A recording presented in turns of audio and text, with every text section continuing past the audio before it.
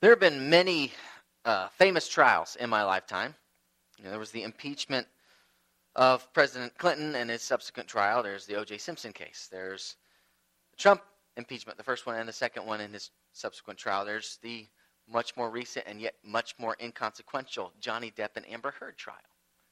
Now, I don't know what it is about trials that we find so fascinating.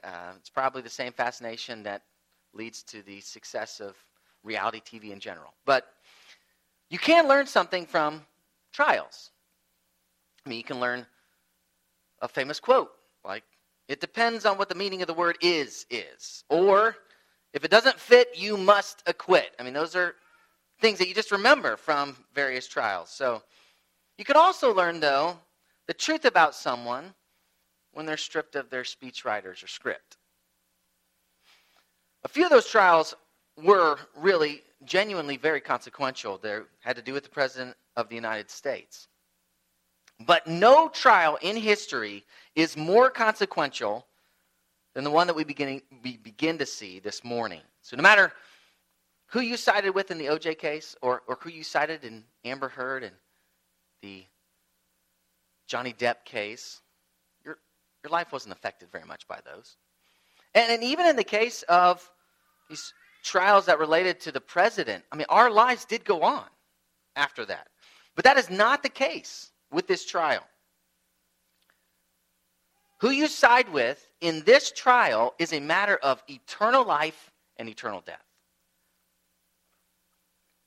So with something that important, we're just going to jump right into it. The most important trial begins here in Matthew 26 and verse 57. And it's kind of hard for us to parse the exact nature of this trial, these legal proceedings that are happening so many years ago. The Sanhedrin, who's carrying this out, they did have some authority to rule on a number of things under this Roman occupation, this Roman authority. But they could not rule on capital offenses. The Roman leaders, they did not allow their conquered subjects to carry out the death penalty. So they held on to that.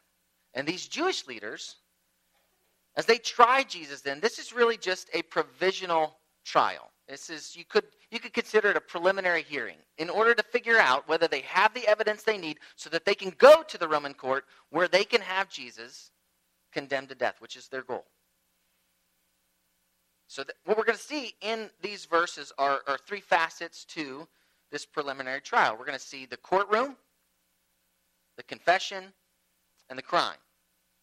But again, as we do that, you need to keep in mind that you're not just watching some event in history. I mean, it is that. It is historic. But it's not like this is true crime documentaries or this is like courtroom TV. This is something that is very consequential for everyone in this room. What we're going to see in this passage are two sides. There are two sides to this case. Everyone is either on one side or the other. There's no in between. And again, whose side you're on is a matter of eternal life and eternal death. Let's take a look at the first facet here of this preliminary hearing, and it's the courtroom. So what we see this courtroom in verses 57 to 61. And what you see here is that the cards are stacked against Jesus. So this group from the Sanhedrin that arrested Jesus in Gethsemane, they brought him to Caiaphas' courtyard. And first time, we've already heard about this. The last time we heard about Caiaphas' courtyard was at the beginning of this chapter, 26. It was when this same group was plotting to kill Jesus. That's where they were. So now they've been able to arrest Jesus. They have him right where they want him. They were able to arrest him in private. No mob, no crowd, no craziness. And they brought him here to Caiaphas the high priest. Now, archaeologists have discovered and excavated a very large mansion in this area, in an area where they believed priests lived, according to some earliest documentation. And this home that they discovered, that they begin to excavate, it rivaled the wealthiest homes in places like Pompeii and Herculaneum, if you're familiar with that. I was not. But also Ephesus. These other cities have these areas with demonstrations of enormous wealth. And this mansion, it also illustrates that same wealth. Michael Wilkins says of this that this palace really was laid out with a large central paved courtyard, reaching through a secluded gateway and forecourt. Around the courtyard was a series of living quarters, some with second floors, indicating that more than one family occupied the quarters. So it is quite possible that Annas, Caiaphas' father-in-law and former high priest, lived there too, along with probably other past and maybe even potential future high priests. This is the way that Rome worked. They were going to depose Caiaphas after a while and pick somebody else. So it is in all likelihood, this is where the chief priests lived. So that's why Matthew doesn't have to mention them when he mentions the rest of the Sanhedrin. There were two other parts to it, the scribes and the elders. So you can imagine, this is a large area. And now it's full of the highest court, members of the highest court for the Jewish people. Now, this is technically a meeting off the books, but it is, in another sense, still official. Now, Peter in this story, he goes back and forth in terms of cowardice and courage. And at this point, he's kind of started to teeter closer to courage. It was, in all likelihood, Peter is sprinting away from Jesus, and he looks around after a while and realizes nobody is chasing him. Nobody cares about the disciples. And so at that point, he probably said, okay, well, I'm going to go check out and see what's happened. And he circled back. And John points out in his gospel that Peter wasn't the only one to do this. In fact, John is the one who gets him in to the courtyard. He has some type of a connection to the high priest. But Peter isn't planning on rescuing Jesus here. That's not what he's come for. It says, Matthew says, he just wanted to see the end. He wants to see what the outcome is going to be. Verse 59 then gives a little flashback, explaining the Sanhedrin, they've been scrambling to try to find witnesses. And it probably got even worse as soon as Judas stepped up and said, hey, I'll help you out. Then they were really scrambling to try to find witnesses against Jesus. And look at the nature of their inquiry here, who they're looking for. Matthew says that they're looking for false testimony against Jesus. What we shouldn't do is take that to think they're just looking to make up stories. They could do that. They don't need to find witnesses just to make up a story. Truth is, they think Jesus is guilty. Matthew, however, knows Jesus is innocent. So the only witness to a crime that Jesus has committed that they could come up with would be false, by definition. So Matthew's just telling us like it is. That's what they're looking for. They're not going to find an actual testimony of any crime. They're just going to find false testimony against Jesus. And look at their goal. From the start, this is what they're looking for. They're looking for witnesses that they might put him to death.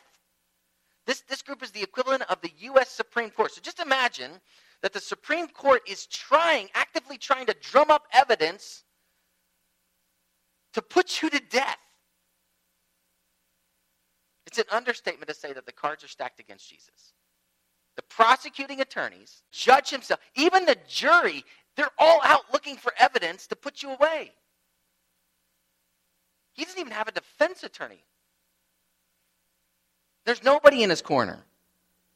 This isn't innocent till proven guilty. It's guilty until we can figure out how to prove that you're guilty. But verse 60 says they couldn't find anyone, even though many false witnesses came forward. And this is where you can see that they're deluded. They're not just crooked. It's not that they're so underhanded that they're willing to just come up with something false. They're looking for credible evidence. They really do believe Jesus is guilty. Yeah, they know what Jesus can do. They even know that he's come from God. But they do not believe that he's the Messiah. And they still believe he's guilty. Now, that seems crazy to us. We'd say, hey, if somebody's coming from God, well, they're not going to do anything wrong. But that actually misunderstands what the Old Testament teaches about people who come from God. They're still fallible people. There are plenty of stories in the Old Testament of prophets who've gone rogue. So from this group's understanding, this person must have just gone rogue. Jesus must have just gone rogue. He cannot be correct because he's not doing what we think he should do. So he's guilty. Now, What has got them thinking that way? Is this just a simple misunderstanding? It's innocent? No. John says that they loved darkness rather than light. Sure, they have rationalized their sinfulness. They are self-deceived. And that's why, one of the reasons at least, that you should recognize that sincerity is no determiner of truth. A person can be simultaneously sincere and sinful. In fact, very sinful. And that's what you see in this text. So here at the last minute, they find what they're looking for. 2 credible witnesses came forward. And here's their accusation in verse 61. This man said, I am able to destroy the temple of God and to rebuild it in 3 days. Now we know from John, Jesus did say something similar to this, but very different.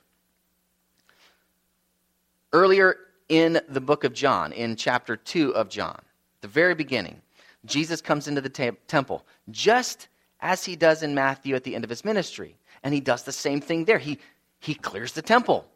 And the Jewish people there want to know, they want him to give a sign to demonstrate that he has the authority to do this. And Jesus responds, destroy this temple, and in 3 days I will raise it up. It's clear from the context, they really believe that Jesus is talking about the temple there in Jerusalem. But John's very clear. That is not what Jesus was saying. He was referring to the temple of his body. He's the divine temple. And he was saying that here's your sign that I have this authority. When you kill me, I will raise on the 3rd day.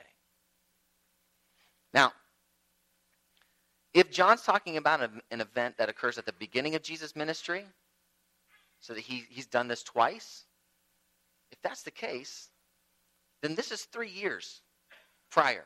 And you can understand that the people that are giving this testimony, they may really believe what they're saying. They think that they're honestly giving you exactly what Jesus told them. They're wrong, but they think, at least they could think, that they're telling the truth.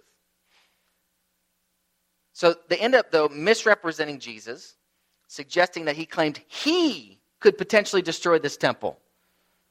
That's not what he said. Now, why would the Sanhedrin be satisfied with this? Why is this incriminating? Well, even the Romans believed that desecrating a sacred place was very serious. In fact, I heard just this week from on a podcast by Michael Haken that this is one of the hallmarks of Rome, that they would respect the deities of the places they conquered. And D.A. Carson, he points out that the ancients in general just believed that the desecration of a sacred place was a capital offense. It was worthy of death. So you got to remember, the Jewish leaders here believe Jesus is guilty of a religious crime according to their laws in the Bible. But Rome doesn't care about that. So they need something that Rome is going to care about. And they can work with this. So this is the courtroom scene. This is where Jesus is now experiencing this trial, this preliminary trial. So the cards are stacked against him.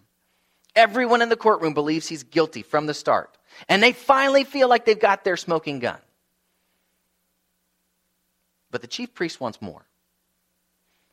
Caiaphas wants a confession from Jesus. And that's what we see in this next facet to this hearing. They get a confession out of him. The truth comes out in verses 62 through 64. Now, I don't know if you've ever experienced being in the middle of a crowd that hates you. Just last night, my Hoosiers went to Mackey Arena, the home of our arch rivals, and it was loud. They couldn't calm the TV down, and I mean, you could hear how loud the crowd was, and it was hostile. So imagine the team, they're sitting there, and that crowd is all against you. That's intimidating. I mean, that's incredibly intimidating. But that's just a kid's game. I mean, I have to keep telling myself that, but that's the truth. It's basketball, as intense as it can be, and as thrilling it can be to sweep your rivals this year, as intense and even threatening as you could feel in an arena like that, it's not a life or death situation. Others have faced much greater danger from a mob that wanted to kill them. Now, I can't even imagine what it would have been like to be an African American in the middle of a lynch mob? For people to hate you for no reason and hate you to such a degree that they want to kill you. What that would feel like. That is what Jesus is facing here. So how would you respond under those conditions? Well, notice how Jesus responds. Really, the scene is more reminiscent of an interrogation in a police station. That's what it reminds me of. But the Sanhedrin is treating it like a trial. And so, in a trial in the Old Testament, a judge would stand up to give their verdict. And that's what it kind of seems like is about to happen. And yet the high priest pivots. And he kind of takes the light and shines it in Jesus' face, so to speak. And he asks the question. I think the CSB renders the question the best from the Greek. It says, "Don't you have an answer to what these men are testifying against you?" Caiaphas is trying to get Jesus to speak, to incriminate himself. He's trying to get him to talk, to confess. And verse 63 says, Jesus remained silent. Like a lamb that is led to the slaughter, and like a sheep before its shears is silent, so he opened not his mouth. That's how Isaiah 53:7 describes this very scene hundreds of years before it arrived. But Jesus' silence only makes the high priest want to try harder. So he puts Jesus under oath to force him to admit his identity. He says, "I adjure you by the living God, tell us who you are, if you are the Christ, the Son of God." Now back in chapter 16, Jesus had posed a similar question to his disciples. And you remember what Peter said? He said, "You are the Christ, the Son of the living God." You remember how Jesus responded? He said, "Blessed are you, Simon Bar-Jonah, for flesh and blood has not revealed this to you, but my Father who is in heaven." Saying, "You're right, Peter. I really am the Christ, the Son of the living God. And you didn't just come up with that. My Father revealed this truth about me to you." So what you would expect for Jesus to say at this point is, "Yes, I am." And there is a sense in which what Jesus says is that affirmation. That's why Mark can translate Jesus' words here to say simply, "I am," in response. But his actual words are a little more nuanced than that. The ESV translates his response, "You have said so." Others translate it, "You have said it." Some add "yourself." The text, they say, "You have said it yourself." The wording in Greek, it sounds evasive. It sounds like he's not quite making a clear affirmation. It's almost like he's saying, "Says you." But that's not really what he's saying. Though it would fit the "but," that conjunction that follows. So what do we think is going on here? I think the best way to make sense of this is to think about a situation where someone asks you about a subject that you understand and you know they don't.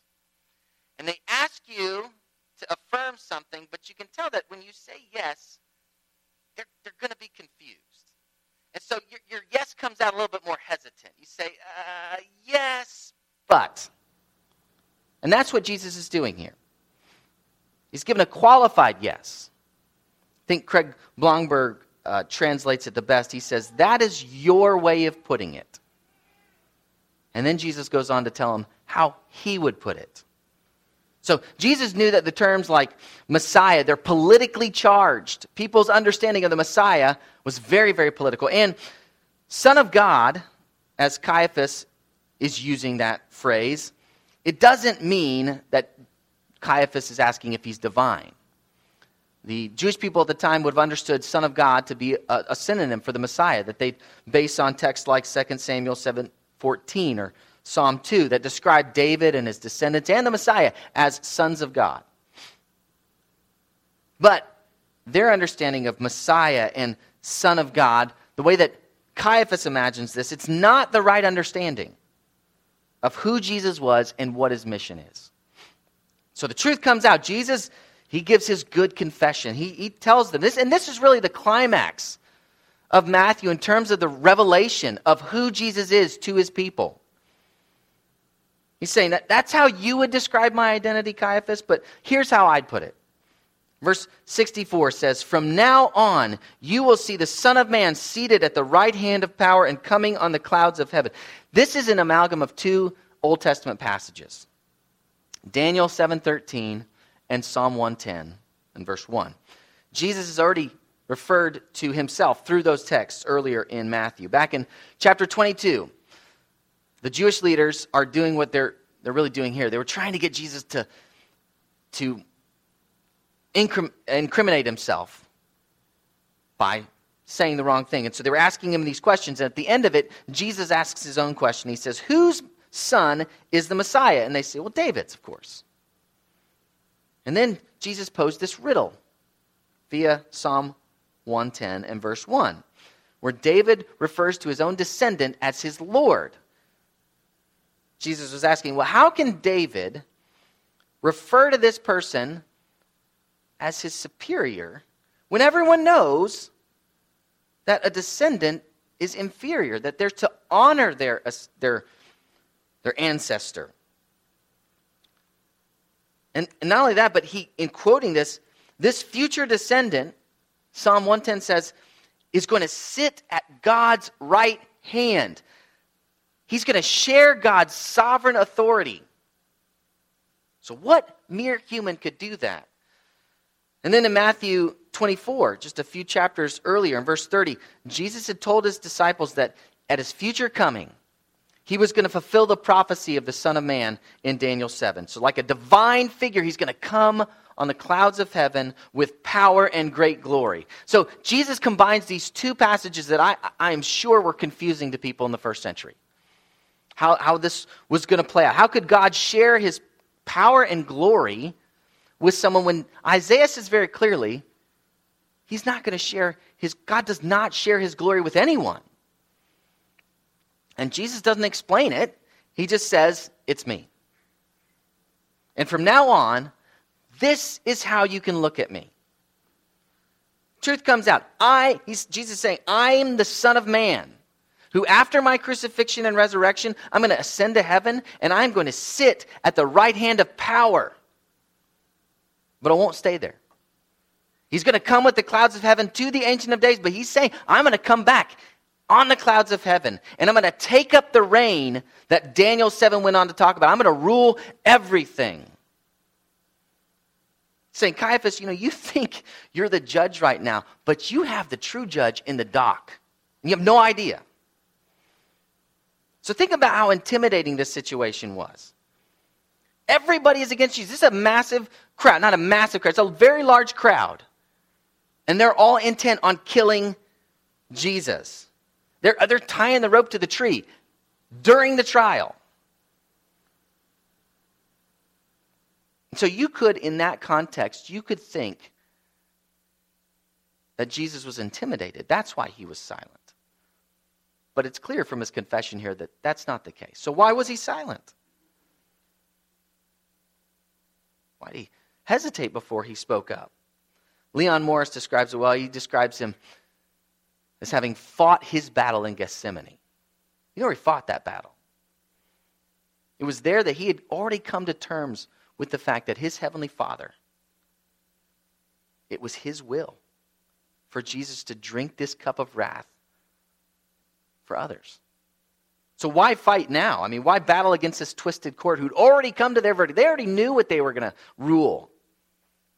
What could he do to change their minds? There was no point to saying anything. And so he stood in what Donald Hagner describes as a sovereign silence. He was entrusting himself to the one who is truly in charge. So when they did require a testimony from him, that's when the truth could come out. And he gave his good confession. So at this point, we hear the third and final facet of this hearing, the crime. So verses 65 through 68 describe the crime, but it's not what you think. They're going to say the crime is blasphemy. But that's not the real crime here. The crime is the travesty of justice that we're observing. So there are Jewish writings called the Mishnah that come at either the end of the 2nd century or the beginning of the 3rd century. And some think that they reach back in terms of their belief and procedures to the first century, and they could. Some of these ideas could reach that far. We can't be sure, though. One procedure that's mentioned in these Jewish writings is that the high priest was supposed to tear his robes at a trial that had to do with blasphemy. It was the same thing you see in the Old Testament. When somebody either is grieving, they tear their robes, or if they're responding in horror to what somebody says, they tear their robes. Paul, in Acts 14, he and Barnabas, the people in Lystra, they refer to him as these false gods, Zeus and Hermes. And when they hear that, they tear their robes in horror. Don't say that. And so that's what verse 65 says. That's what the high priest is doing at this juncture. He is tearing his robes. Basically, Caiaphas is calling for a decision. He's heard enough. He believed Jesus had just incriminated himself. He had just publicly blasphemed God. That's what he believes. And Leviticus is very clear. God says there that that blasphemy is a capital offense, that it is worthy of death. So how is this blasphemy? We can't be sure exactly what Caiaphas was thinking. Some think that all Jesus would have needed to do was to admit that he was the Messiah, because they were convinced he was not. And so by Jesus saying that he was the Messiah, he would be falsely misrepresenting God. He would be slandering God. Others think that the clincher is the way that Jesus describes the Messiah. He is describing something beyond what they understood the Messiah to be. So Jesus viewed his own sonship differently than just being David's descendant and just having the right to rule. Jesus has already showed that in Gethsemane when he prays, "My Father." And back in chapter 11, he describes this exclusive relationship, this unique relationship that he has with the Father. And that's what he's describing here. He's just described the Messiah as someone who's going to share his Father's rule. Sitting at his right hand, he's going to come in this divine fashion on heavenly clouds to rule everyone as the Son of Man. So that sounds like someone who can't merely be human. It sounds like there's a claim to equality with God, right to share in the Father's power and glory. And were it not true, it most certainly would be blasphemous. But that's not the real crime. Jesus is telling the truth. Real crime is this travesty of justice. The judge calls on a jury for the decision, but they already had their decision. They're all in cahoots. They had the verdict from the start. They were trying to find evidence because they believed he deserved death. So when they say here, he deserves death, they're only saying what they already believed from the start. They take this loving, perfectly innocent man who had just told them the truth, and they treat him shamefully. They spit in his face and struck him and slapped him. This is their king. This is the Lord of heaven and earth. This is the Lamb who sacrificially takes away the sin of the world. This is the one who one day they're going to face. The king that they're going to have to bend their knee to. And they're saying, "You're not my king." And they disrespect him by spitting on him, by slapping him as a public show of disrespect. Jesus talked about in chapter 5, and Jesus practices what he taught there. He turns the other cheek. And then they basically mock his years of ministry where he demonstrated this power. They mock it by blindfolding him, as Luke says, and punching him and saying, "Prophesy to us, you Christ. Who is it that struck you?" So, just imagine what they're doing. They're striking on the face the Creator, the one who made everything around them. And again, this is the person they're going to stand before one day. And they have no idea. They have no idea what they're doing, how wrong it is. They have no idea how gracious Jesus is being by letting them continue. So make no mistake, this is a travesty of justice. This is the crime. It's not a misunderstanding. And this is how Jesus responds to it. So how should we respond in light of this? Well, first of all, with faith. Jesus gives his good confession, we should respond by confessing that truth too. You should confess that Jesus is Lord, that he's the Son of Man. That even though he will be crucified, he's going to be raised. And he's going to ascend, and he's going to sit at the right hand of the Father. You need to believe that this high King of heaven gave up his life to save you, to rescue you.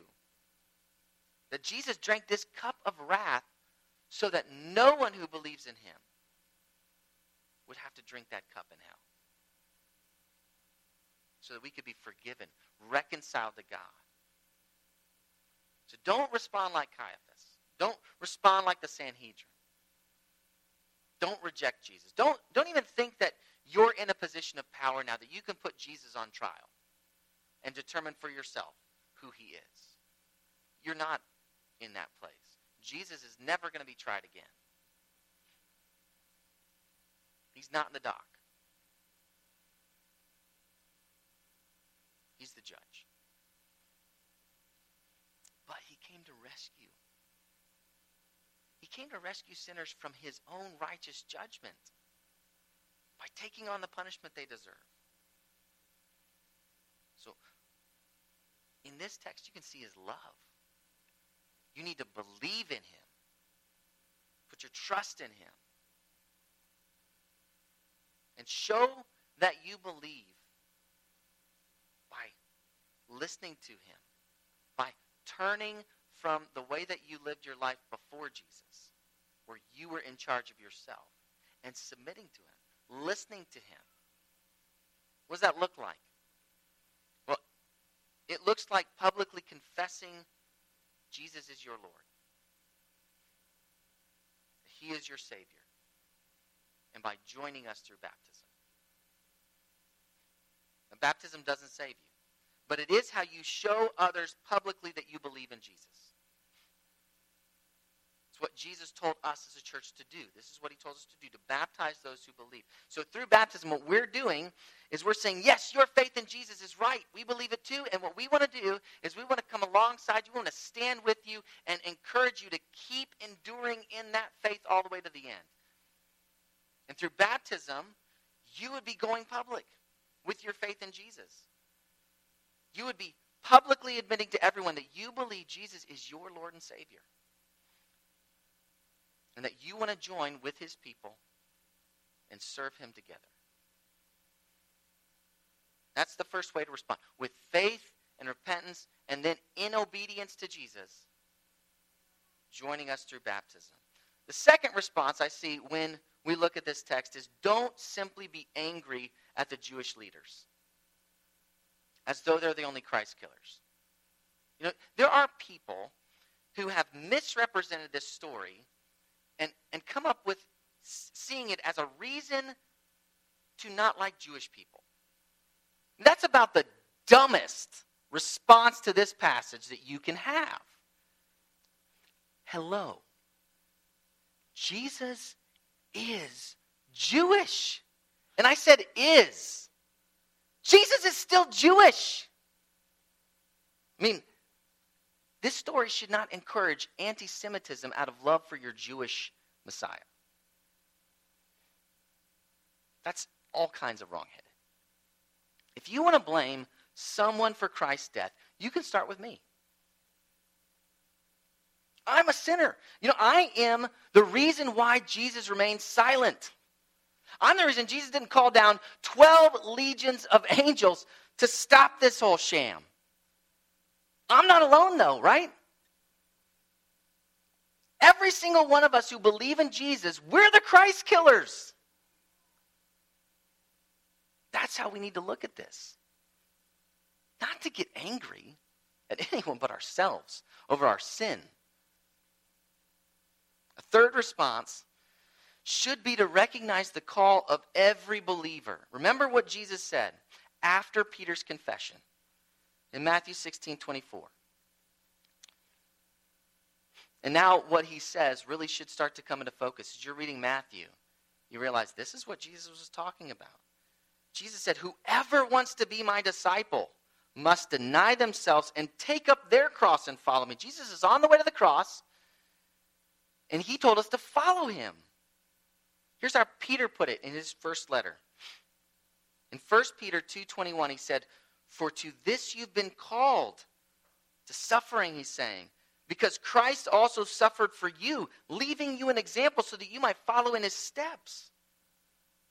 Paul strengthened the believers in Lystra, Iconium, and Antioch. He told them in Acts 14:22, "Through many tribulations you must enter the kingdom of heaven." Not you can, you might, possibly. You must enter the kingdom through many persecutions. And Jesus said in John 15:20, "A servant is not greater than his master. If they persecuted me, they will also persecute you." This is the path. What we're observing in Jesus is the path. It's the calling. This is what he said we need to face. We follow Jesus down this tight, constricting path to eternal life. If it's not the path you want, if you'd rather have an easier life, if you'd rather that society accepts you, if you'd rather a situation where no one slanders you or insults your integrity or your intelligence, if you'd rather not suffer rejection, there is another path that you can be on. It's a broad path. But the only place it leads to is utter ruin in the end. You can try to hang on to your life now. You can try to preserve your life now. Jesus says in the end you will lose it. So,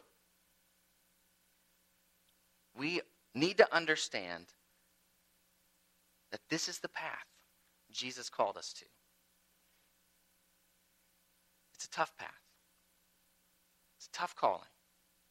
But it is worth it. So because of Jesus' path, you need to understand, you need to expect the cards to be stacked against you. You need to expect a world that insults you and persecutes you and utters all kinds of evil against you falsely because you're listening to Jesus. But don't let that stop you from holding on to your confession, as Hebrews puts it. In the face of this opposition, hold on to what you believe about Jesus. It's true. In the face of insults, in the face of rejection, keep following Jesus' steps. And Peter describes them this way. When they hurled their insults at him, he did not retaliate. When he suffered, he made no threats. Instead, he entrusted himself to him who judges justly. You know, it's very easy for people to present a different story. To tell people who say they want to be Christians, it's going to be easier if you become a Christian. Yeah, and I would say even in some cases, you could describe it as coming from good intentions. They're actually horribly wrong, but you can understand that this is an individual who wants people to know Jesus and be saved. And so they try to give the gospel the best look they can because they think that they understand faith to be simply a human endeavor. And so they think, well, we need to help encourage this in somebody. So they don't want to say what Jesus says or what his apostles say because that's a little tough. And so they say things like, well, God loves you and has a wonderful plan for your life.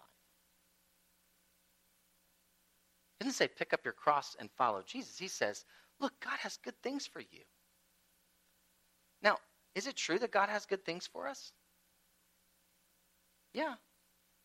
But is it horribly misrepresenting the truth of the gospel? Absolutely. We ought not present a gospel that way. It's manipulation. Jesus never did it. His apostles never did it. We should never do it.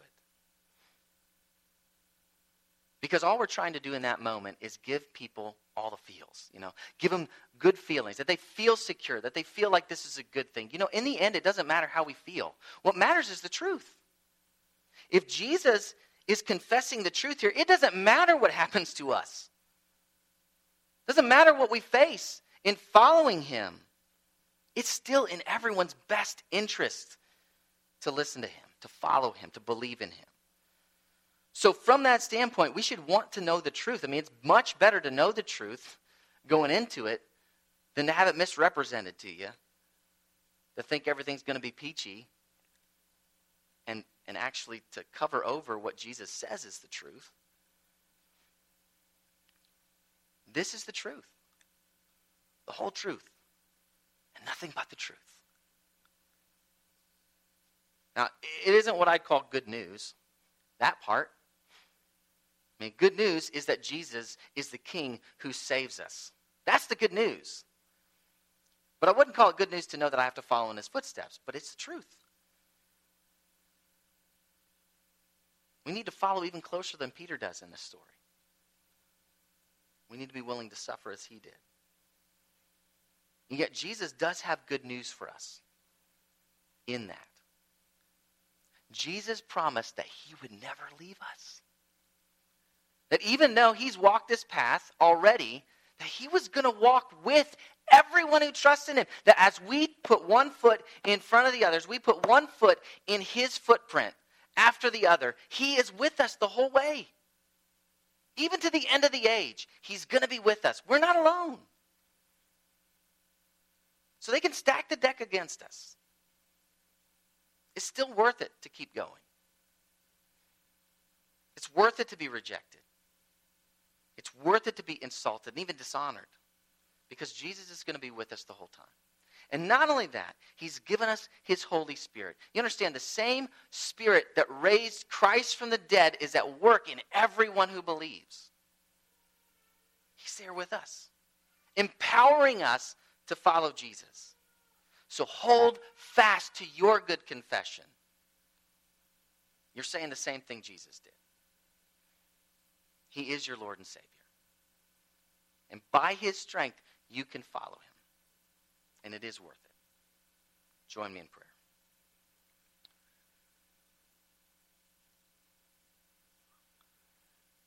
Jesus, we are so thankful. We're thankful for your sacrifice. We're in awe of it. And we understand that we do not deserve what you did for us. Now, we're like your disciples. We are so prone to abandon you. We're so prone to give up. We're so prone to return to these old ruts that we walked in before we knew you. Even past that we continue to wear. It's not easy in that sense for us, because we're experiencing the opposition that you faced. There's physical and social and verbal persecution in our world. And there is even spiritual opposition to us. And there's these sinful desires in us that wage war against us.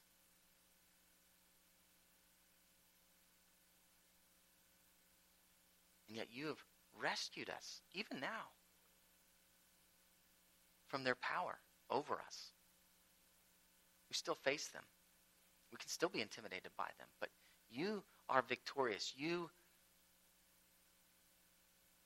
conquered. And in you and by faith in you, we too can overcome. We ask for your grace as you walk with us. We ask for your strength that you promised to give us. We're only asking for what you've already promised. Strength to not give in when people insult us, not give in to the culture that says we're wrong for believing in you, wrong for listening to what you say about right and wrong. That you would give us your courage. Not simply help us to be courageous, but that we would be able to stand in your courage.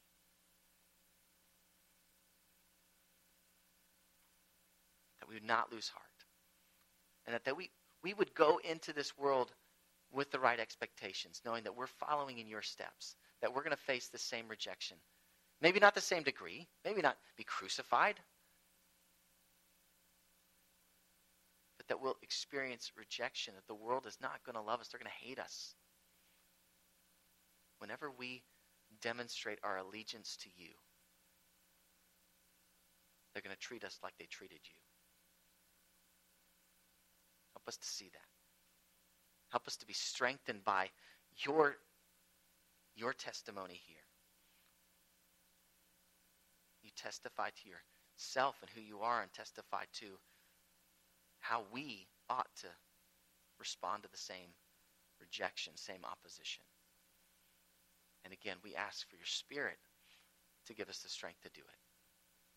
That by faith in you and faith that we have this Spirit, we would then take steps to respond this way, not in our own strength. And Jesus, I pray that anyone here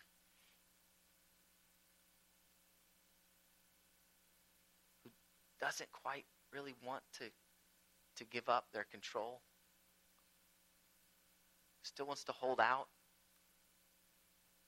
who's intimidated by becoming a follower in a public sense,